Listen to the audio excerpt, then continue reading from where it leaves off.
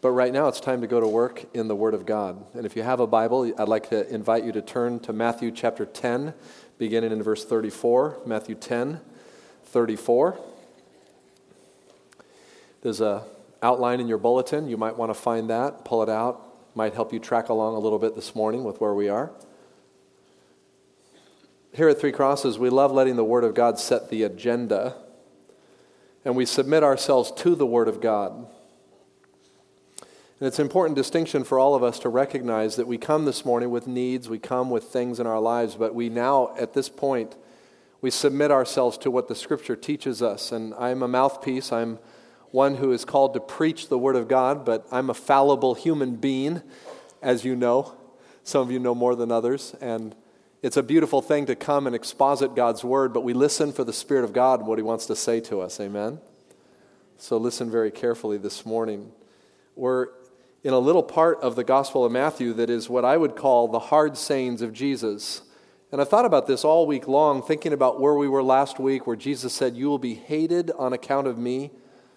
And how oftentimes we feel like, well, wow, this is such a different message than what we hear. And frankly, I'm a little embarrassed that we sometimes feel like this is such a contrary message to what we're used to. And I think the problem is the church in general, the church of the Lord Jesus Christ, has become so soft and so pleasure-oriented that when we hear teachings like Jesus is giving to us last week and this week, we kind of feel like it's counter, like it doesn't fit into the matrix of what the ministry is about.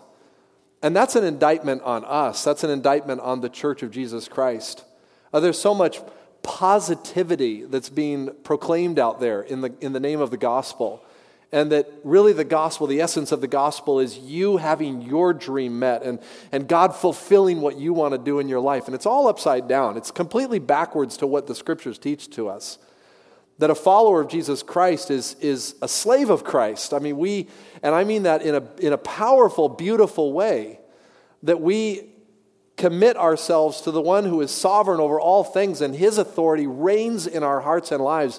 And do you know why the world is so confused about Christianity? The world is confused about Christianity because we're not living the call of the gospel in our lives. I mean, that's the reality. And I confess that to you as I hope you will acknowledge that in your own hearts, that we have not been faithful to the true teaching of Scripture that calls us to absolute surrender and obedience. And so Jesus tells His disciples, I'm sending you out as sheep in the midst of wolves. Anybody feel like a sheep this week in the midst of wolves? Anger and frustration, people ready to jump you because of your belief in Jesus Christ? Well, maybe we haven't experienced that. And maybe that's because we really work hard at cultivating with people and building trust with people.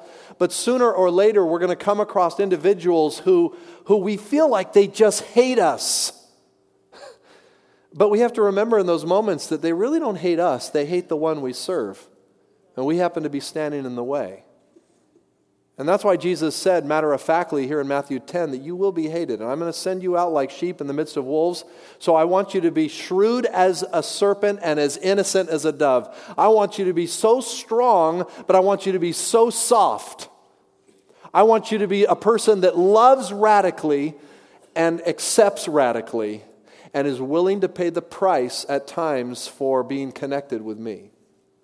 And what we learned in this text this morning, we're going to jump right into it, we need to, is nothing short of radical faith. And actually, it's actually not radical. I shouldn't even say it's radical. It's normal, and we're not radical. You know, we're sort of soft on the side of what this teaching is today, typically. See what you think. Let's hear what Jesus had to say. This is Jesus. Can I remind you? Jesus. Verse 34. Do not suppose that I have come to bring peace on earth. I did not come to bring peace, but a sword. For I have come to turn a man against his father, a daughter against her mother, a daughter-in-law against her mother-in-law. A man's enemies will be the members of his own household. Anyone who loves his father or mother more than me is not worthy of me. Anyone who loves his son or daughter more than me is not worthy of me. And anyone who does not take his cross and follow me is not worthy of me. Whoever finds his life will lose it, and whoever loses his life for my sake will find it. He who receives you receives me, and he who receives me receives the one who sent me. Anyone who receives a prophet because he is a prophet will receive a prophet's reward, and anyone who receives a righteous man because he is a righteous man will receive a righteous man's reward. And if anyone gives even a cup of cold water to one of these little ones because he is my disciple, I tell you the truth, he will not certainly lose his reward. Wow. Well, those first two paragraphs are probably like an paragraph, because there's some really hard teaching there. And then the last paragraph is sort of a kind of paragraph, because you're not quite sure what it means. Now, this morning, I'm going to take these three paragraphs and I want to give to you what I believe they're all about. And of course, probably not all of what they're about, because we don't have time. But I'll give you what I can. And I'm going to outline this morning with what I'm calling a picture of clarity for all of us in terms of the gospel. And I need clarity, you need clarity. And this passage is all about clarity. It's helping us as followers of Jesus to clarify the stuff that goes on in our lives. And I think clarity is what the Church of Jesus Christ needs today. I can't think of I said it last week, a more important section of Scripture to be in than where we are right now. And so I'm going to give you 3 points this morning, and I know this is a homiletic device for preachers. You give 3 points in a poem, that's what people are used to. But I have to give 3 points because each paragraph has a main idea that all focuses on this one big picture of clarity. And so let's begin by looking at the first paragraph. Verses 34 through 36, we discover there that ministry clarity depends on making the right assumptions. Say the word assumptions. Now, we all make assumptions, right? I mean, everybody has assumptions. We make bad assumptions sometimes. I assumed once a woman was pregnant, and I didn't discover she wasn't until I asked her when she was due. That's a bad assumption to make. But we make assumptions about lots of things. We make assumptions about the way marriage is going to work out before we get married, right? And then we get married and we discover some things that we assumed are not true. Or we make an assumption about relationships, or we make assumptions about jobs and careers. We make assumptions about churches, don't we? We make assumptions about pastors. We make assumptions about everybody. I mean, I make assumptions as a pastor. I assume that my sermon today will make perfect sense to everyone here, and that all of us will be transformed by it. That's an assumption I'm making, but that's probably not an accurate assumption. We might assume that if we raise our kids in a Christian home and teach them Christian values, our children will one day, if they aren't now, completely give their lives and live their lives to the glory of God forever. That's an assumption that we make. Some of us make an assumption that if we follow Jesus and we stay in line with His will as best we know how, that everything good is going to happen to our lives. Or in other words, nothing bad is ever going to take place. And so people, as they go through their spiritual journey, as they carry these assumptions, sometimes when what happens around them isn't what they assumed would take place, they sort of like want to push back. And this is exactly what's happening with what Jesus is telling His disciples. Can I point you to those 3 little words that this paragraph starts with? Do not suppose. So if you're taking notes, I want you to write this down. Wrong assumptions in ministry can lead to disappointment. When we assume wrongly, we are eventually going to be disappointed. Now, what is the point Jesus is making? Do not suppose. So He's telling His disciples, look, you guys probably, and the people that you're going to be ministering to, no doubt are going to believe that the Son of Man has come to bring peace on earth. Everybody wants peace, right? And the people in Jesus' day believed that when Messiah would come, He would finally establish peace. The Jewish people would finally be rid of the oppressive government authorities that they were under, Rome, and that Messiah would set up His earthly kingdom and would reign forever and ever. The Jewish people were so excited and so yearning and so waiting for this moment. And so here was Jesus as Messiah, and He's teaching His disciples, and He's saying, look, now it's your turn, go out and start ministering. But He says, here's something you really need to know. Don't suppose that I've come to bring peace. I'm going to bring peace. Messiah will bring peace on the earth. But there's going to be a whole lot of problems before that day comes. There's going to be suffering. There's going to be a walk to a cross. There's going to be bloodshed. Jesus speaking, my blood. There's going to be suffering and anguish for the peace of the world to be brought to those who need peace. And even here we are 2,000 years later, and we're still waiting for the kingdom of our Lord Jesus Christ to land on this world. And yet here we are in a spiritual kingdom, and we're dealing with spiritual warfare, and we're going out in the world. And so often, don't you find people are saying, if God is so loving, why all the junk in this world? Where's the peace that all the you as Christians are telling us we should anticipate? Listen, Jesus is saying the same thing to us today. Listen, I have not come essentially to bring a panacea of peace over people's world. We do know the gospel brings peace. Let's talk about the gospel for a minute. What does Romans 5:1 say? Having been justified by faith, we have what? Do you know that verse? Having been justified by faith, we have... Wow, you don't know this verse? Having been justified by faith, we have peace with God. Can we say that together? Having been justified by faith, we have peace with God.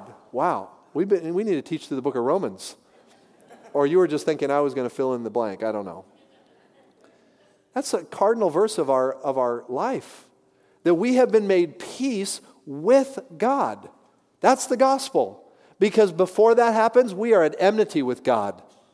We are enemies of God. We don't like hearing that, but that's the truth. We push God away. Romans 3 says there's no one that loves God, nobody that follows after God, nobody in their heart just decides, oh, I think I'm going to love God. Any desire toward God, any commitment to God is the enablement of grace that God alone can do in the heart of a sinner.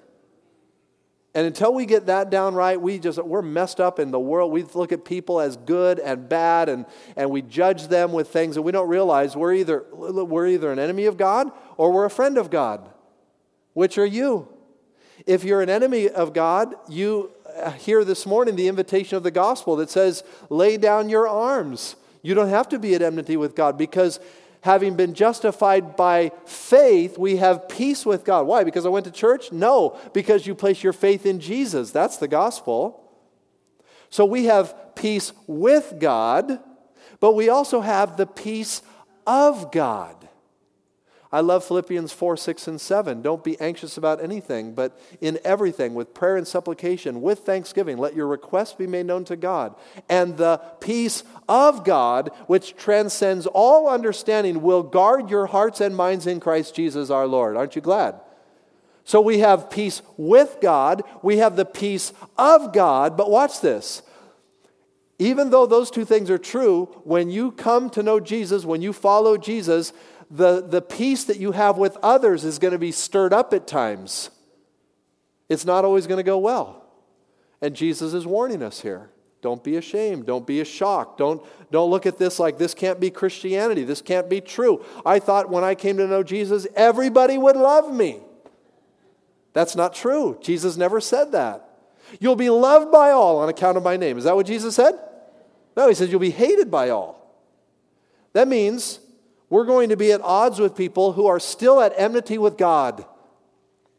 How should we treat those people? We should love them.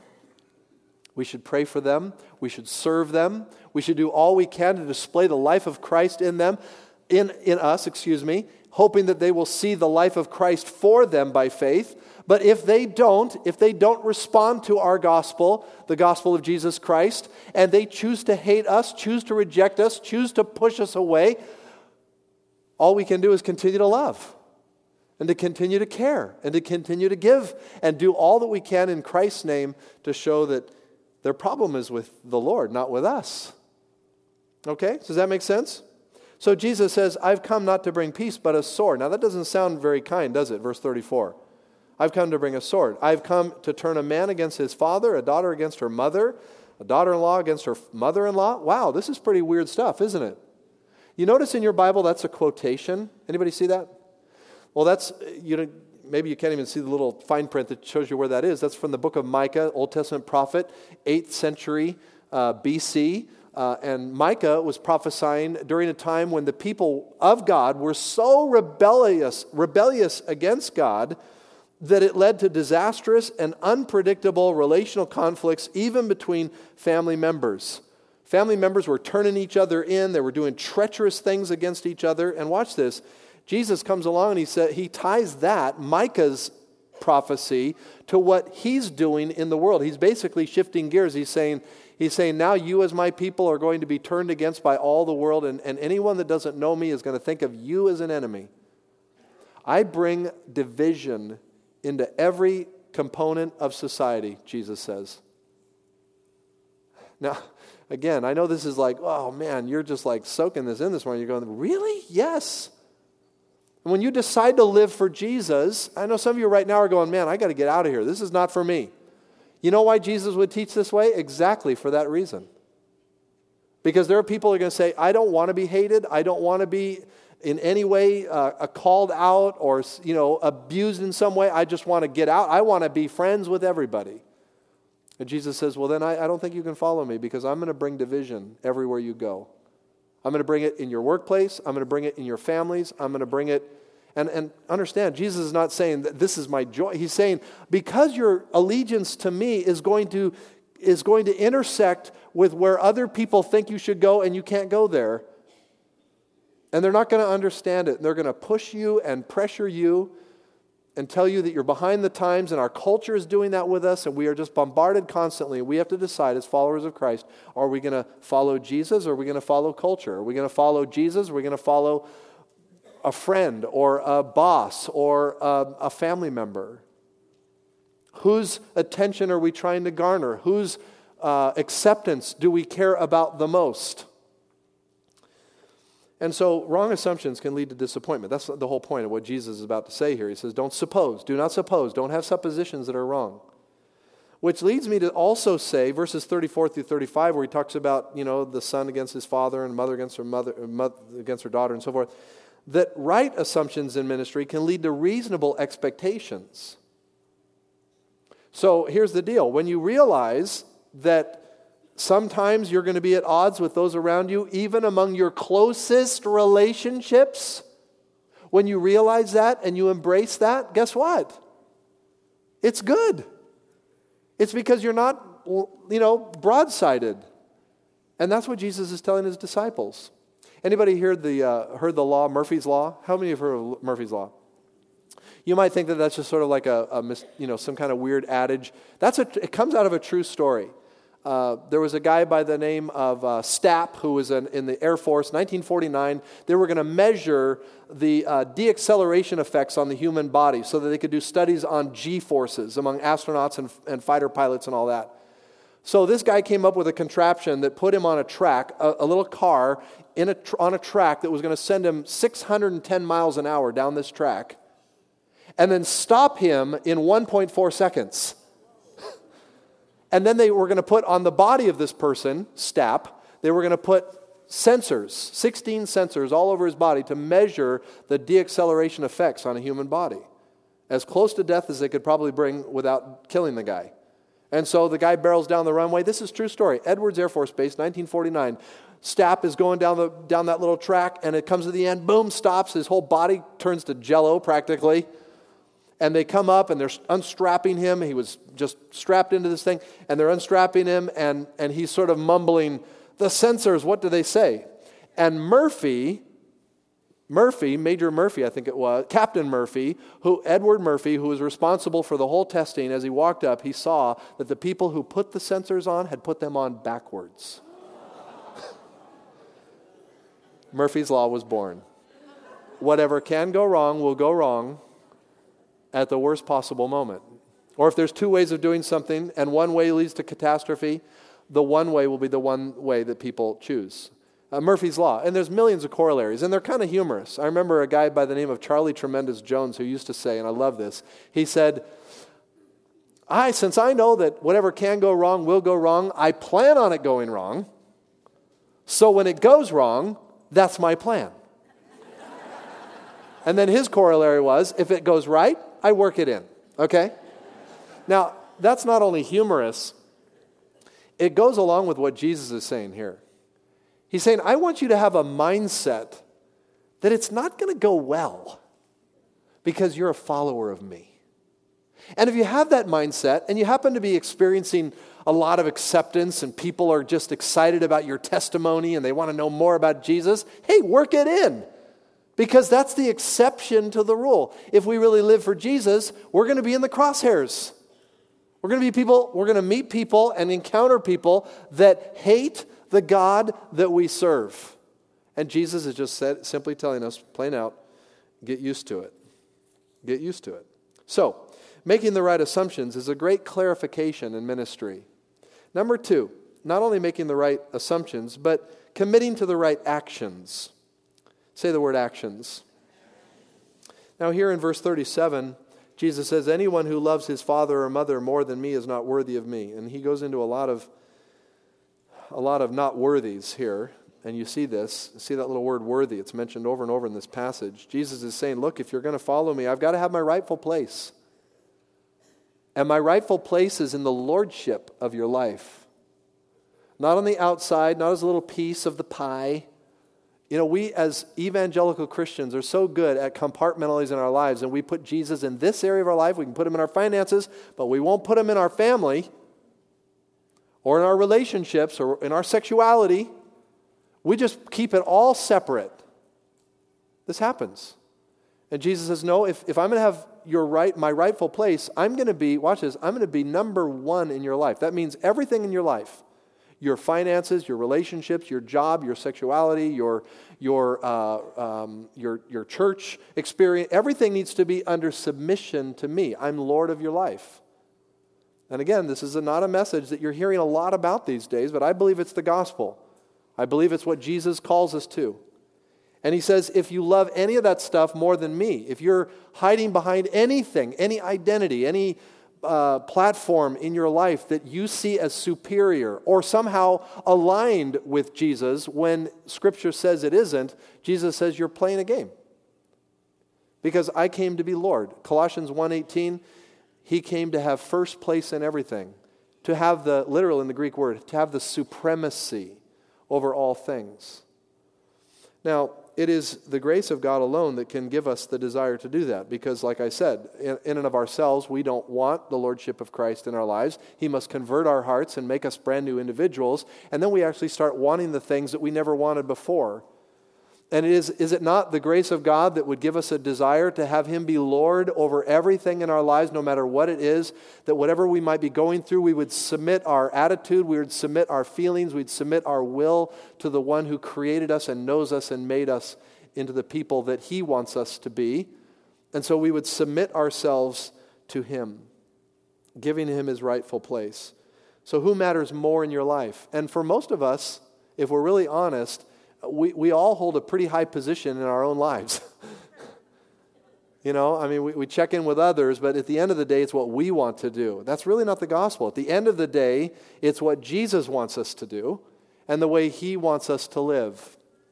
And this is a beautiful thing about God's grace. Another thing that we find there, not only is it that our actions must display a love for Jesus that is greater than a love for anything or anyone else, but notice also our actions should display an unmatched level of sacrifice. Verses 38 and 39, Jesus is inviting us to take our cross. What is the cross to Jesus? The cross is the emblem of obedience to the will of God, to the ultimate degree of sacrifice. Who, in Philippians it tells us, who being God did not regard equality with God something to be grasped, but emptied himself, taking on the form of a servant, being made in the likeness of a man, and humbled himself and became obedient to the point of death on a cross, Paul writes. One of the most beautiful Christological passages in the New Testament. And so if Jesus took up his cross and he tells us to take up our cross, can we expect anything less than a life of, at times, mortification and a life at times of servile commitment to something that emotionally doesn't sit well with us? Jesus said in the garden, Father, if it be your will, let this cup pass from me. In his humanness, he would have loved to bypass the cross. But there was no way to bypass the cross in the will of God for our Savior Jesus Christ. And so now he comes to us and he says, if you're going to follow me, you must take up your cross. There will be moments in your life where yes, your will, your desire, your emotions will want you to go this way. You must go this way because you are followers of me. Wow. Sacrifice. Paul writes in Romans 8, he says, "For your sake we face death all day long. We are considered as sheep to be slaughtered." I'm always reminded of the story of Jim Elliot. Remember the famous missionary who went with 4 of his buddies down to Ecuador and served in that little area of the Auca Indian tribe, who are known for their cannibalistic ways. And they thought they were making traction. It's just an amazing story. I mean, it's an old story, but it's an amazing story. And Jim Elliot was known for having said, before he was martyred as a follower of Jesus, he was known for having said, "He is no fool who gives up what he cannot keep in order to gain what he can never lose." It's a beautiful statement. And it was only a few months after he had written those words in a little journal down there in Ecuador that he himself, along with his 4 friends, were martyred.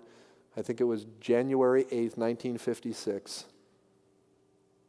And that story has been covered over and over and over, and new stories just like it continue to pop up in our culture and in our news tabloids. And maybe we don't even hear or see the exact stories, but they all emulate one thing. There are followers of Jesus willing to go all the way to death because they realize to follow Jesus at times is going to put them at odds with the culture and with the world around them. And folks, we are so insulated in our culture. We are. And the Lord may lift the lid on that at some point. And I'm not saying, we're not out looking for a fight. We're not saying, who wants to oppose us? That's not it. That's not what Jesus said. We should be people of peace and love and care. But Jesus wants us to know, listen, if you feel like you're in the crosshairs and someone's rejecting you or someone's saying mean things about you because you're a Christ follower, not because you're a jerk, but because you're a Christ follower and you're going His way, not the world's way, and you're feeling in the crosshairs of that, Jesus says, take courage. I've warned you ahead of time. Accept it as the new normal in your life. Okay. All of this comes now. I said I didn't say actually, but I'm going to say it now. This last paragraph shows some real beautiful sort of a release, sort of a sigh here, because Jesus ends this very hard section all the way through Matthew 10, starting in the very first verse, all the way to the end. Look at verse 40. He says, "He who receives you receives me, and he who receives me receives the one who sent me." What Jesus is saying here, if you're taking notes, is that ministry clarity requires sustaining the right affirmations. Not just the right assumptions and not just the right actions, but the right affirmations. And what Jesus is saying here is that we can offset the opposition toward those who oppose us by, watch this, by offering sincere reception of loving acceptance to those who are serving His purposes. Sincere reception. That means we should always be looking for a way to encourage the body of Christ. Somebody going through it right now, you need to get them a note, send them an email, make a phone call, visit them. Our dear brothers and sisters that are around the world where we can't even reach them, I don't know how we do this, but we can stop and we can pray. We can say, God, thank you for these people that serve you so faithfully. And Jesus is saying, look, as hard as ministry is and as hard as following me is going to be, here's how you stay above all the mess. You learn how to affirm each other. You go out of your way to look for ways to say, thank you, bless you, recognizing what the Spirit of Christ is doing in individuals. Our affirmation, if you're taking notes, our affirmation should be both for prominent workers as well as lesser knowns. That means everybody gets encouraged. I could tear this apart a little bit more, but or unpack it for you. It's hard to understand. What did Jesus mean when He talks about prophet, then a righteous man, and then a child? Is there who are these people? What does this represent? We don't know. Some believe it's sort of a descending order of hierarchy, perhaps. The apostles, regular discipleship, and then maybe even people that are sort of marginalized in their faith. And I don't know. I can't really answer that. But I can tell you what this is telling me is that Jesus promises reward for any person who will give their life to affirming others who are doing the work. Jesus said those who express solidarity with the people of God this way will certainly be rewarded. And I'm thankful for that. And your reward may not be in this life. Hello. It may not be till you stand before Jesus himself and you hear his words, "Well done, my good and faithful servant." So, the hard teaching section passes, but we're going to enter into some beautiful places in weeks to come. But let's not forget this focus. Let's not forget this teaching today. Are you following Jesus, who is Lord? Has he given you life? Are you a friend of God or an enemy of God? Let's pray.